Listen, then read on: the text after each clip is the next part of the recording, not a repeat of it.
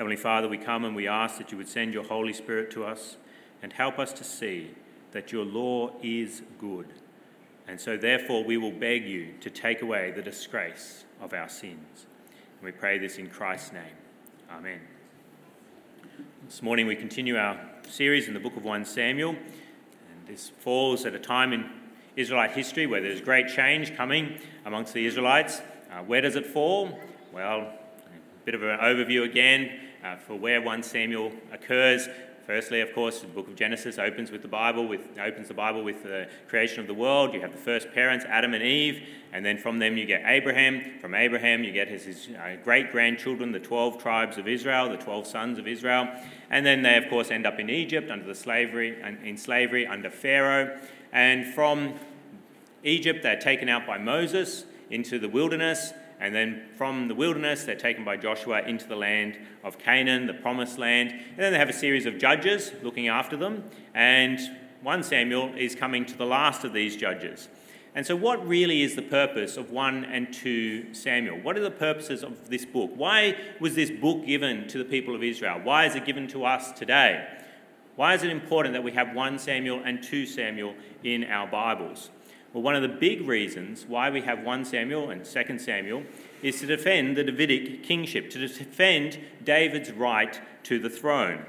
Why would there be any question, though, of David's throne being legitimate? Why would there be any question of its legitimacy? Well, we read in 1 Samuel what occurred in history, that David's family wasn't the first to have the throne. It wasn't David's family that was first to have the throne. We had all the judges looking after the people of Israel, and then the first king of Israel was not from David's family. It was not David himself. It was Saul who had the kingship. And he is not from the tribe of Judah at all. He's from the tribe of Benjamin. And therefore, couldn't people ask further down the track, as David's family continues to have the throne, couldn't they then ask, well, should the family of David be the ones who reign over Israel? Couldn't it be that Saul's family has been robbed of the throne? And so this is why 1 Samuel and 2 Samuel as well, it's one book originally, why it is so important to have this book, because it shows the legitimacy of David's throne. Repeatedly, again and again, it shows that David's family rightfully has the throne of Israel. In what ways does it show this?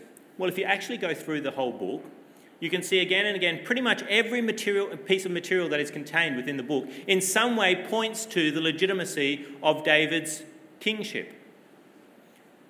The book opens with Samuel coming into being, his existence with the prayer of Hannah. And why is Samuel so important, the prophet Samuel? Well, what does Samuel do? Samuel anoints David as king over Israel. And so if Samuel is not a legitimate prophet, then that calls into question David's position as a legitimate king. And so we see at the very beginning of the book of 1 Samuel is very careful to point out that Samuel is a true prophet of God in comparison to the way that Eli and his family are behaving. And so when we know that Samuel anoints David as king, then it is a true anointing from God himself, because Samuel is a true prophet given to the people of God. If you can read, and you can read about that in the early chapters of 1 Samuel. What else do we see in the book of 1 Samuel? Well, we see the moral disasters of King Saul. Again and again, as you go through the book of 1 Samuel, you see again and again how disastrous King Saul is as a leader of God's people, and how God rejects him as king over Israel. And then how else does 1 Samuel defend the monarchy of David? Well, of course, it shows that David did not usurp the throne. He did not usurp the throne. He did not seize the throne from Saul. Instead, he was righteous in his behavior again and again towards Saul, who was unrighteous in his behavior towards David.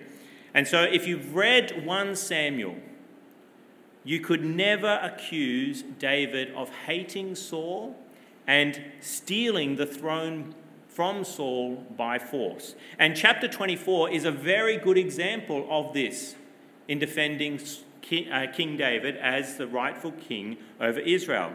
Chapter 24 defends David's peaceful ascent. How? Because we see in chapter 24, which we've just read, that David refused to assassinate King Saul. We see that in verse 7. Verse 7 it says we'll go to verse 6. It says, he said, that's David, to his men, as Saul's there in the cave, unaware that David's there, he said to his men, the Lord forbid that I should do such a thing to my master, the Lord's anointed, or lift my hand against him, for he is the anointed of the Lord.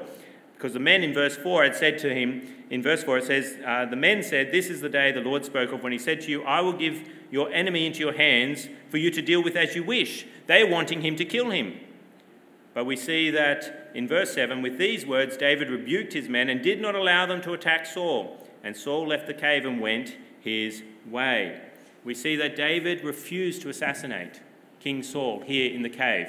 The situation is, as we read before, that Saul is chasing David and David has gone into this cave to hide. Saul comes in to relieve himself. Could be to sleep, probably a euphemism. It means that his robe was covering his feet, that he was toileting. He was going to the toilet inside the cave. And this is a perfect opportunity, while he is very vulnerable, for an assassination to take place. But David refuses to do that. And David is even conscience-stricken about what he did do while Saul was in the cave. What did he do? Well, we read in verse 4.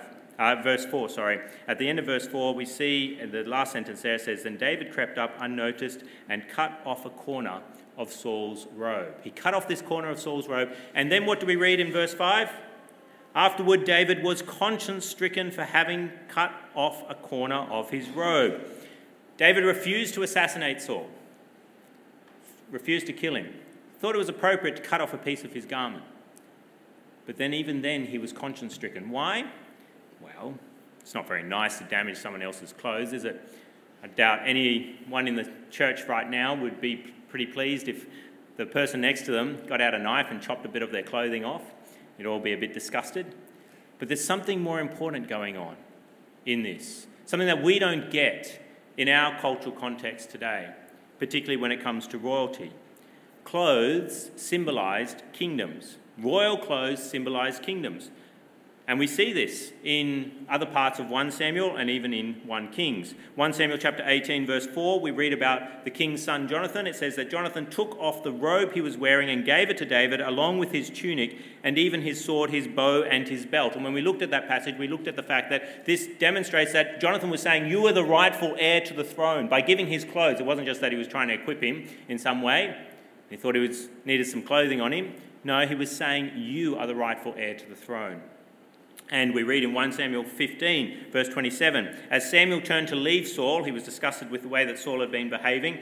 Saul caught hold of the hem of his robe and it tore. Samuel said to him, the Lord has torn the kingdom of Israel from you today and has given it to one of your neighbours, to one better than you. And so his robe became an illustration of the kingdom of God and how it was torn away from Saul and given to one who is better, which of course is a reference to King David.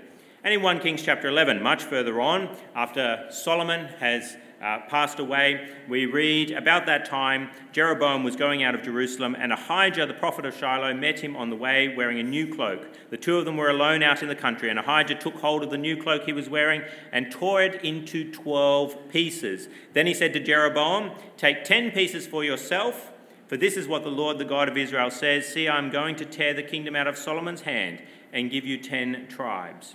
But for the sake of my servant David and the city of Jerusalem, which I have chosen out of all the tribes of Israel, he will have one tribe.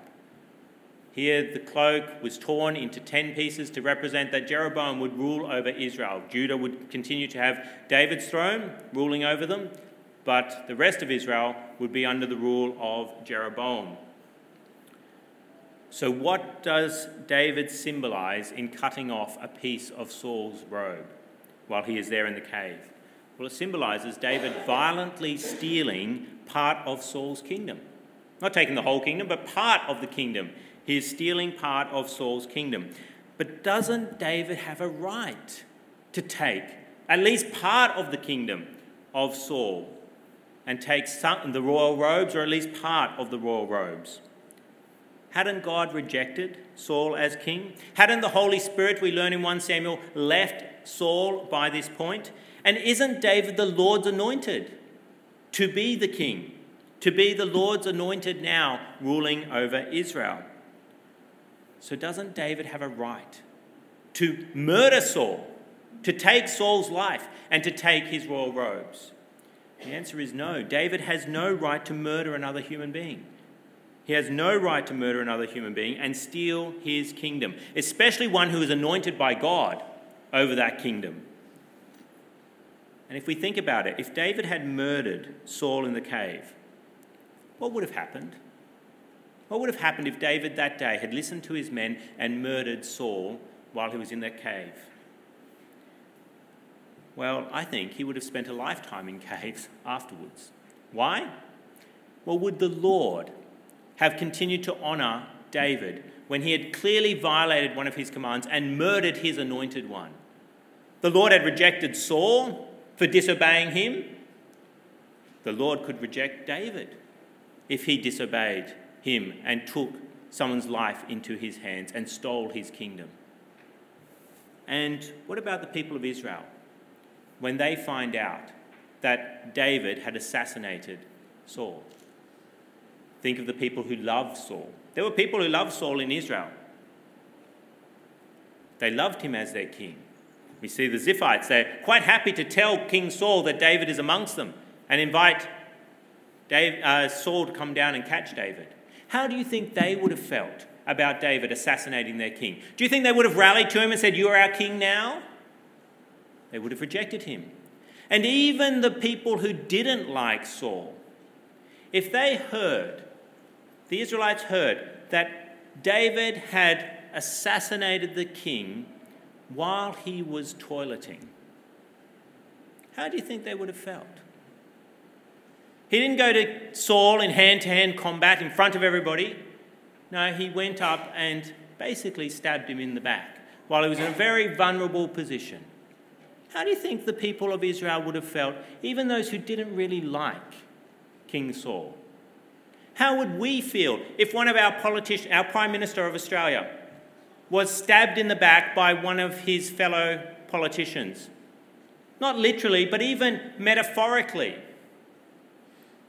Imagine if there was a vote on whether the Prime Minister, by his own party, should be the Prime Minister of Australia, and they had it while he was in the bathroom.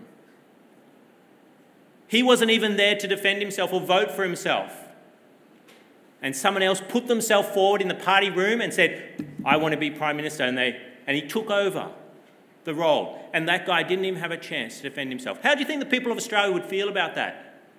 They'd vote that guy out in the next election, wouldn't they? Even if they didn't really like the guy who was in the bathroom. They would feel that it was wrong that it happened in that way. And so if David had killed Saul in the cave and taken his kingdom, I think he would have spent a lifetime in caves after that. He wouldn't have ascended the throne because he had violated God's commands of do not murder and do not steal. And of course, the people would have understood that as well. And so what is chapter 24 clearly showing us? Well, it's showing us that David did not usurp the throne even when he had the opportunity. So how was David going to receive the kingdom? How was he going to be king of Israel? Well, it was by trusting the Lord to give it to him. Not taking it by his own hands, but by taking it from the hand of the Lord as the Lord would give it to him. Now, why is trusting a better way, but harder? Well, it means keeping God's law. It means trusting in the Lord, which then equals obedience, and keeping God's law, which means don't murder others and don't steal things that don't belong to you at that time. If it belongs to somebody else, you let that other person have it. It may come to you in due course, but you've got to wait and receive it from the Lord. But why do we want to sin instead? Well, we don't like waiting. We don't like waiting, and sin looks like a shortcut to joy. Sin looks like a shortcut to getting out of the cave.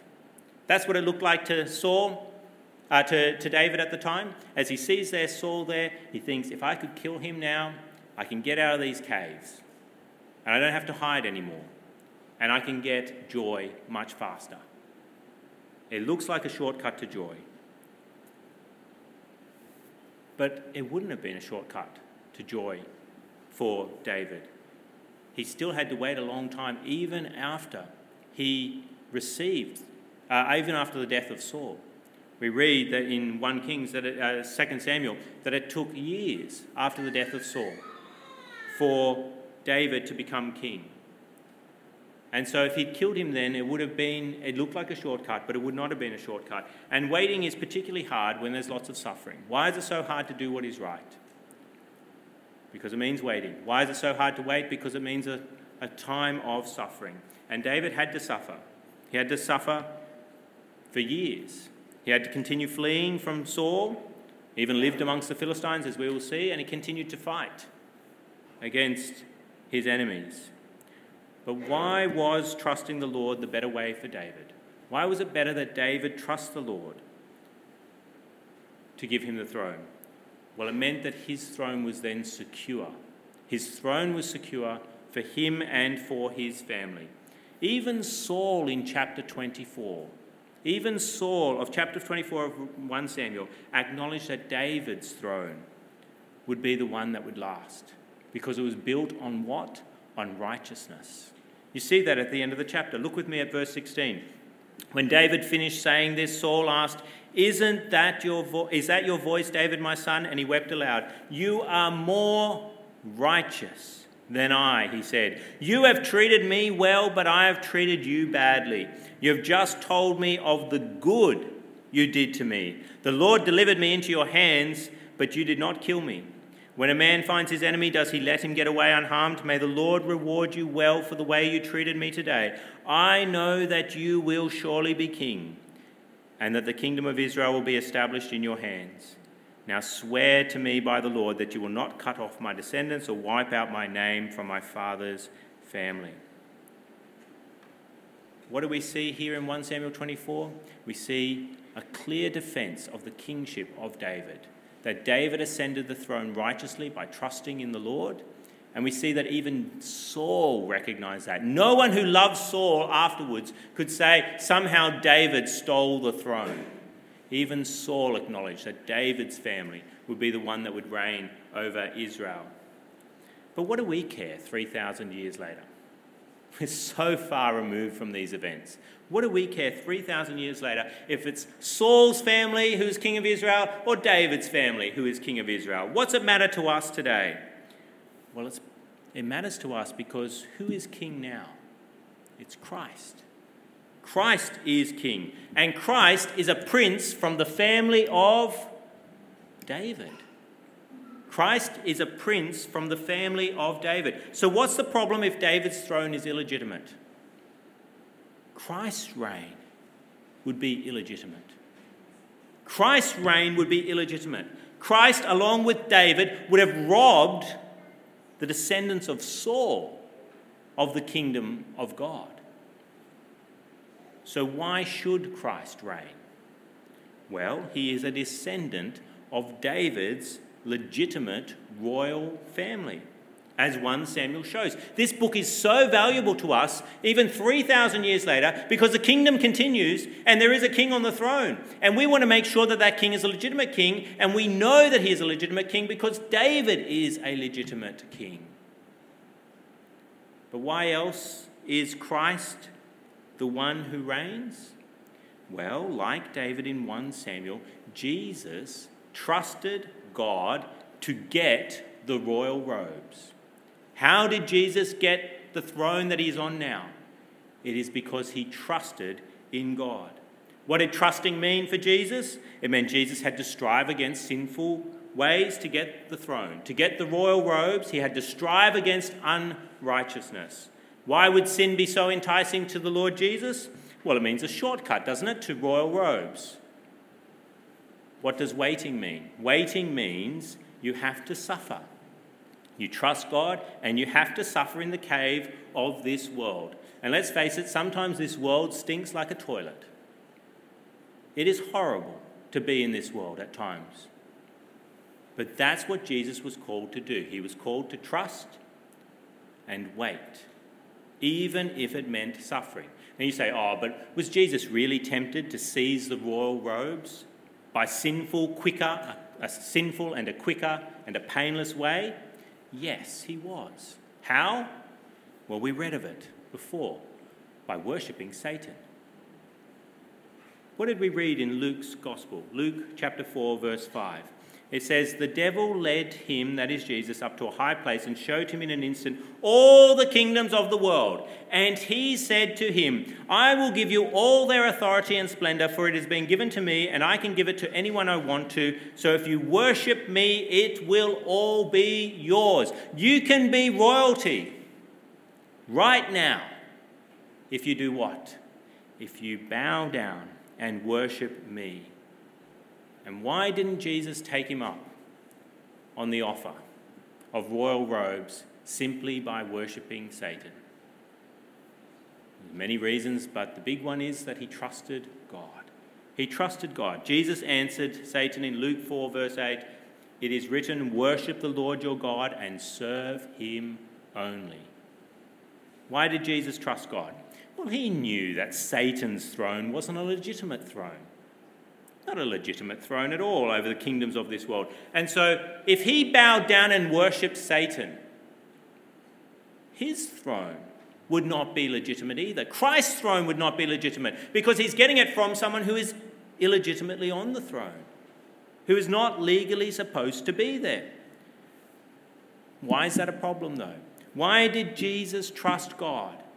Because he knew that all illegitimate thrones, whether weak or very, very powerful as Satan's was, they would all be destroyed one day. They would all be destroyed. But you say, was it hard for Jesus to trust God and wait for the throne? The answer is yes. It was the worst suffering that a man has ever known, that Jesus had to go through as he waited for the throne to be given to him. Christ's trust involved the most suffering a human being has ever known. And what is that? A crucifixion under God's wrath. Crucifixion under God's wrath. But Jesus, what did he do? He trusted God and endured the cross, despite the power to call 12 legions of angels to come and save him. He endured the cross and trusted God to give him the throne, rather than sinfully taking it by force. And so when we read 1 Samuel 24, let us rejoice at every moment that it shows that Jesus is the true King of the kingdom of God. Whether it's by showing how David's throne is legitimate, or by showing how Christ faithfully ascended the throne like his forefather David did. Why rejoice though? Well, God has now made Christ's throne endure for all eternity. It is a legitimate throne, so it will not be overthrown one day. And so Christ, as the true and righteous and loving and gracious and compassionate King, he has all power and will reign for all of eternity. No one can usurp his throne, and God will not overthrow his throne. The angel's words are true that were spoken to Mary in Luke chapter 1, where the angel said, he, speaking of Jesus, will be great and will be called the Son of the Most High. The Lord God will give him the throne of his father David, and he will reign over the house of Jacob forever. And in case you don't know what forever means, the angel continued with, his kingdom will never end. Why? Because it's a legitimate kingdom. It's a legitimate throne that he is on. It will never end. You may say that's good for Jesus. Why should we rejoice? Well, we rejoice because we who trust in God are citizens of that kingdom. And why else should we rejoice? We rejoice because we are more than citizens. What are we? We are royalty. Christ gives us royal clothes. The Apostle Paul says in 2 Timothy chapter 4, verse 7, I have kept the faith. I've kept trusting in God. Now there is in store for me what? The crown of righteousness, which the Lord, the righteous judge, will award to me on that day. And not only to me, but to all who have longed for his appearing. A crown of righteousness. A crown is given to all those who long for Christ Jesus and who have kept the faith.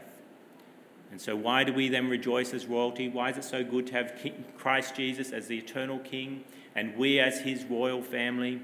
Well, it's because we will rule over the new creation in joyful peace under Christ as the King.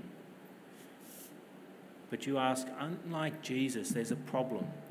We've sinned. Jesus never sinned, but we have sinned. How is it possible for rebels to be royalty? How is it possible for us who have sinned against God, who have murdered, at least in our minds, who have stolen what does not belong to us, who have lied and cheated and hurt our fellow man, not loved our neighbour as ourselves, and not loved God with all our heart, soul and mind and strength? How can we be royalty and have the royal robes and have a crown of righteousness given to us? After all, what is sin? Sin is attempted murder of the king and stealing his royal robes, like David was tempted. Every time we sin, what are we doing? We're pushing Jesus off the throne and saying, I am king and I tell how my life should be run right now. I don't care what your commands are. I'm doing what I want. I am boss. And why do we do that? Well, we think that sin is a shortcut to kingdom happiness. If I sin right now, I will be happy. I will have that happiness that comes of being king and being part of the kingdom. It's a quick way out of the cave. If I sin right now, I will go into pleasure. But even a little sin is what? It's a cutting off a corner of Christ's robe. Even a little sin, the smallest of sins, it's a cutting off of that robe and saying, I will rule this bit. You can rule the other parts of my life, God, but I will rule this bit. And yes, we come up with all kinds of reasons why we should be allowed to sin. And what's one of the big ones? It's, well, God has given me the opportunity. God has led me into temptation and has given me the opportunity, so it's okay for me to sin. That's what David's men were trying to encourage David to do. The Lord has given Saul into your hands. You can kill him. It's God's will that you do this. And he says, no, it is not God's will. God's will is not that I murder someone, lift my hand against the Lord's anointed, and steal something that does not belong to me. And what happens to Satan and all who follow him, trying to take Christ's royal robes, to all who sin against God? Well, their reigns will end. And what happens when the reign ends? All joy is taken away. All joy is taken away, and there is only eternal punishment. If David wouldn't attack Saul, a wicked king, how much more should we suffer for attacking Jesus, the truly righteous king? We should all be consigned to a cave in the depths of hell for eternity. For even the smallest sin, the smallest cutting off of Christ's robe. So how can we possibly be royalty? How can we be royalty in spite of our sin? Well, it's by faith. By faith in God. It is the only way to royalty. It's always been the only way to have a crown from God. We see it with David, we see it with Jesus.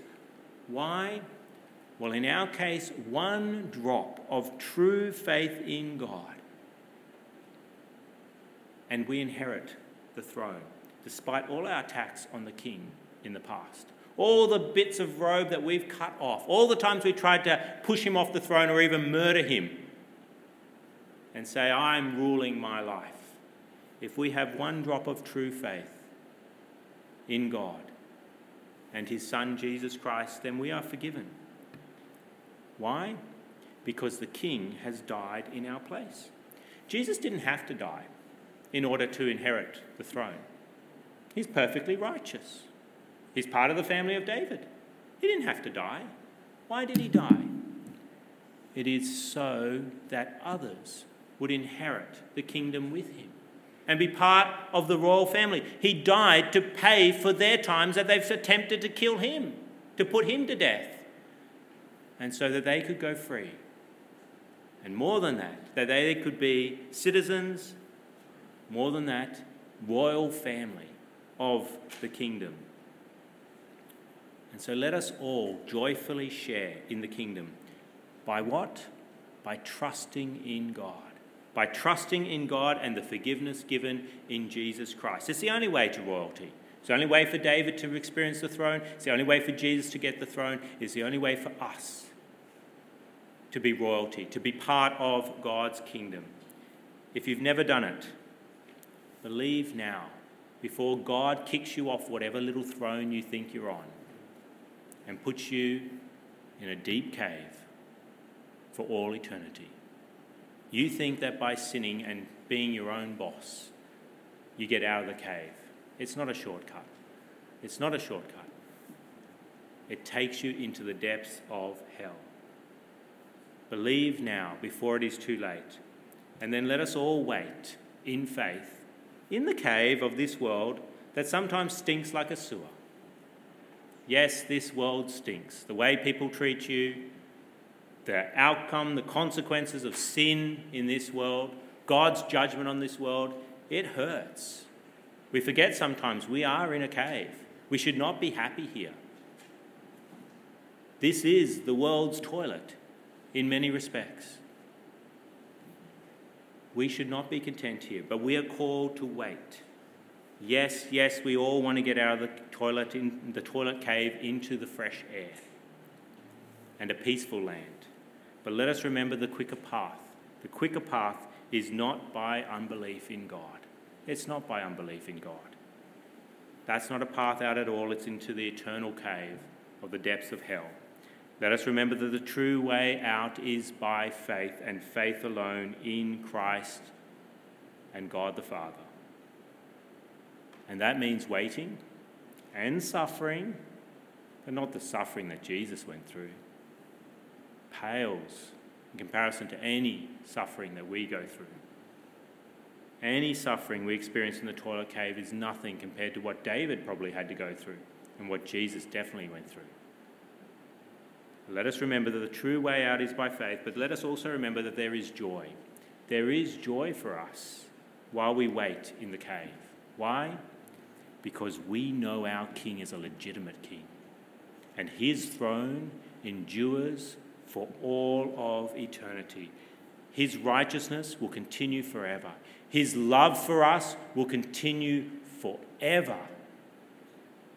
And what do we now have? We have a certain hope that we will be given a share in that kingdom. We will be given a share in that kingdom. We will have our own crown of righteousness given to us. And what does that crown bring? A share in the kingdom with exceeding joy and peace forever. Yes, we're called to be in the cave right now, but we will not be in the cave forever. This is such a short time in the cave in comparison to the time that we will spend on the throne. David spent some time in a cave, and then he was king of Israel. And it was much longer that he was king of Israel than when he was running around trying to escape from Saul. Our time here is so short in comparison to eternity. So let us rejoice, even whilst we're in the cave and all the struggles with it and all the attacks of the enemy. Let us keep trusting in Jesus and know that we have a delightful inheritance. The boundary lines have fallen for us in pleasant places. Let us come to him in prayer now. Let's pray. Heavenly Father, we praise you as the God who acts righteously. And we thank you for giving us a legitimate and righteous King in Jesus Christ. And so his throne, we know, will endure for eternity. Oh Lord, we ask that you would forgive us for laying a hand on Christ's royal robes every time we sin. And we ask that you would help us to trust you to remove us from our cave in your timing and your way. And give us the Holy Spirit's strength to wait and endure the sufferings of this world as Christ did, but also to rejoice in the reward that is coming to us in him. And we pray this in his name. Amen.